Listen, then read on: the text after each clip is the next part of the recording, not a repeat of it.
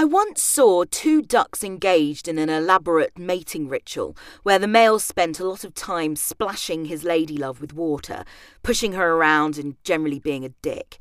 In her situation, I'd have bailed after 5 minutes, saying, "You know what, mate, I'm busy, I got a lot on, I don't really need this."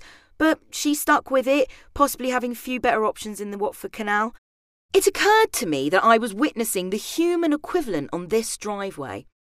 It's one way of showing love to dedicate quite so much time to annoying your special one, but that didn't make it all right, Mum and I decided, as Dad sashayed elaborately towards the car and we drove off without him.